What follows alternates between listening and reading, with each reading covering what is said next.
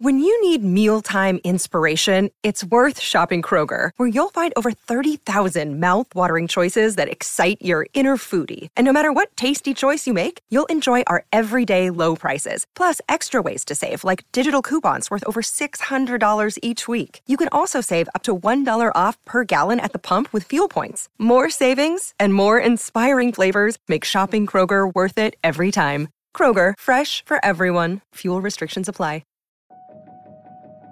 People have a tendency to care more about what other people are thinking about them than what their soul wants. And so they live from, what is so-and-so going to think of me? And what's my mother going to think of me? And what society's going to think of me? And inside, everyone has a destiny, bright, beautiful destiny, to be great beings, to be great lights, to live fully. And oftentimes people will dim their light to fit into someone else's paradigm and end up with crisis, end up with disease, end up with prolonged sadness. When if you just step out of that, there's so much life to live. Mediocrity always attacks excellence. It's kind of a rule.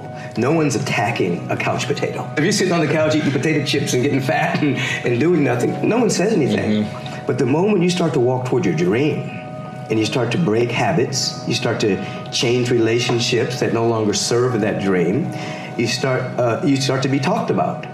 Now, many people are afraid of failure, which really means that they're afraid of being ridiculed. Mm-hmm. But once you become aware that you're going to be ridiculed if you fail and you're going to be talked about if you succeed, then you can be able to put that aside. If you go for it and you fall, oh, he went for it and he didn't make it. Or if you go for it and succeed, they'll say, oh, it was luck, whatever they say about you.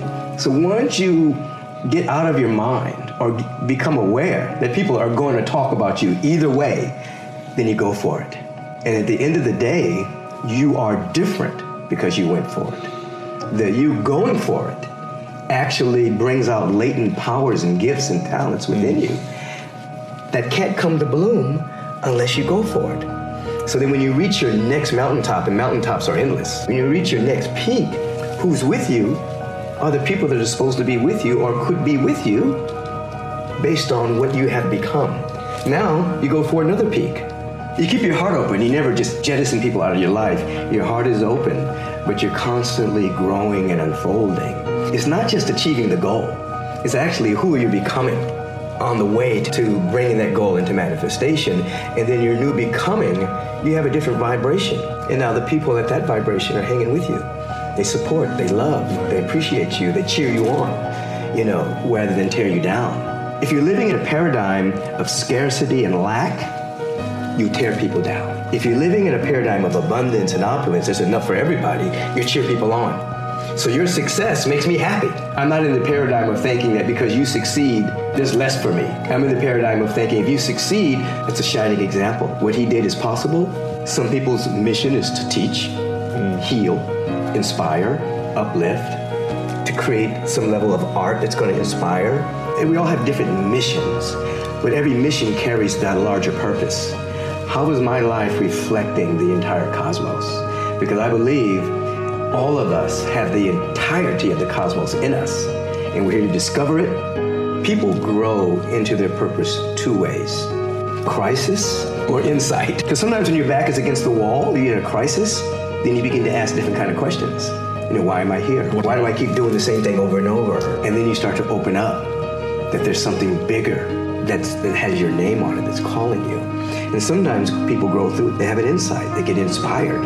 Something happens and they're able to see, wow, my life is more than what I thought it was. Your pain pushes you until your vision pulls you. We're actually pushed by pain until we're pulled by a larger vision. First of all, you have to break the practices, the habits of mediocrity. Just living a life in which I'm protecting myself. Why me? What's wrong? Who's to blame? Those questions keep you very narrowly focused. Everybody's looking for a scapegoat. It's his fault. It's my parents' fault. They have a very limiting scope of perception. But if you begin to ask an empowering question, how can I share? What's trying to emerge in my life? Mm-hmm. What gift do I have to give? How can I cultivate that gift? and we move into practices in which we ask ourselves, how can I give today? It is your responsibility alone to discover what you're passionate about and pursue it relentlessly. So what is it? What are you passionate about? Comment down below and let us know.